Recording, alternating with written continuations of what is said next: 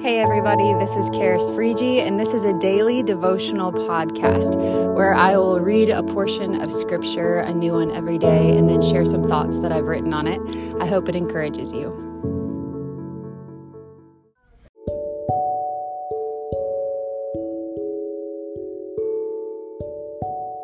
Good morning, everyone. Today it is December 22nd. It is a Wednesday, and we are going to move on in our Advent devotional. We read Isaiah on Monday, and now we're getting into another prophetic book. It's one of the minor prophets in the book of Micah.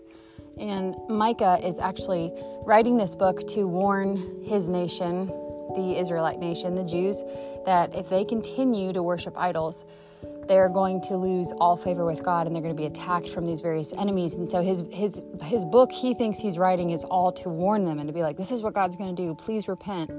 But then in the middle of the book, in chapter 5, there comes this prophecy that's actually about Jesus. And so that's what we're going to read today. It's in verses 3 through 5 of chapter 5. It says, "But you, O Bethlehem Ephrathah, who are too little to be among the clans of Judah, from you shall come forth for me one who is to be ruler in Israel, whose coming forth is from of old, from ancient days. Therefore he shall give them up until the time when she who is in labor has given birth. Then the rest of his brothers shall return to the people of Israel, and he shall stand and shepherd his flock in the strength of the Lord, in the majesty of the name of the Lord his God. And they shall dwell secure, for now he shall be great to the ends of the earth, and he shall be their peace." And as I was reading this, I was just thinking, we have to put humanity behind Micah. He's writing this thinking he's speaking to one generation. He doesn't realize that this chapter 5 prophecy that the Lord is giving him is actually for generations to come, and still generations to come. When we really get into this prophecy, it's talking about Jesus coming, shepherding his flock in a way that we haven't seen quite yet, I believe, when the rest of the brothers return to the people of Israel, and that he's great to the ends of the earth. We have yet to see every tribe, every tongue, every nation worship Jesus. And I love that, to imagine that as Micah's writing this, he's like, man, that's crazy. A ruler's going to come from Bethlehem. He knows what Bethlehem is. He has his own prejudices against it. And I just love picturing him writing this out and being like just picturing him like kind of going back and forth with the Lord. Like, that's so interesting. Why Bethlehem? And then I think Micah was probably a prototype in that moment of, perhaps he had a moment of wonder that really for the next 400 years, when Malachi is done writing, there's this silence for 400 years from Malachi to Matthew. And I'm imagining, and we know from scripture, that the people that were waiting on this Messiah, on this promised one, who was actually promised way back in Genesis, that he was going to crush the head of the serpent, and the one who was going to be the deliverer, that when he comes, he's going to come a certain way. And they have all these fantastic images that they've thought about, and they've hyped Jesus, basically. They've hyped the Messiah into whatever they think he should look like. And basically, it's someone who's going to rescue them from all of their enemy nations, and it's going to make the Jewish nation the prize of the earth. But I think what's really fascinating about this prophecy involving Bethlehem is the humility in it. I love that Micah says it's a tribe it's too little to even be called part of the tribe of Judah. It's just so small, and it shows the humility of Jesus. And I also think Bethlehem is significant because Bethlehem actually means house of bread.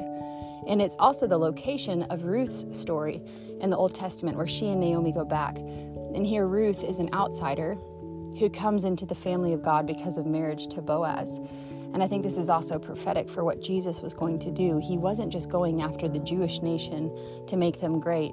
Jesus came, like John tells us, as the whole world, for the whole world. He's coming as the whole world's sacrifice for sin and the whole world's Messiah.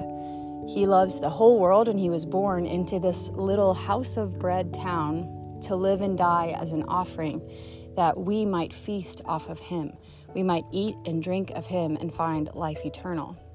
How often do we still, or at least myself, still try and predict what God's going to do and how his rescue is going to look and what exactly he's going to do with my life and how he's going to stay faithful to the promises that he's made? And I find that so often those guesses, just like the ones the Israelites probably had about the Messiah, are rooted in a weird combination of self and flesh and human reasoning, and trying to put myself somehow at the center of the story, forgetting that Jesus is always bigger and always better and is always concerned about way more than just my life. He fully takes care of my life, but he manages to do that in the gathering of all those that he loves. And I love that in this prophecy, Micah says, he shall be great to the ends of the earth. Every tribe and tongue and nation will know him, and he will be their peace.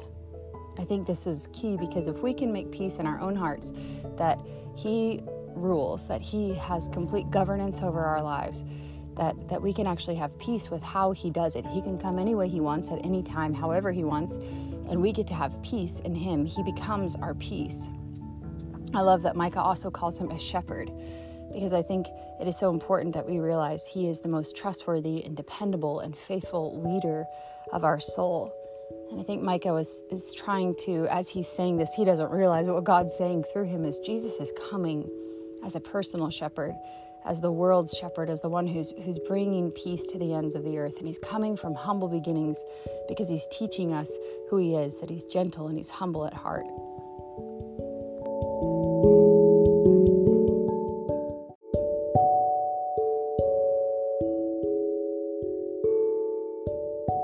Hey, thanks so much for listening today.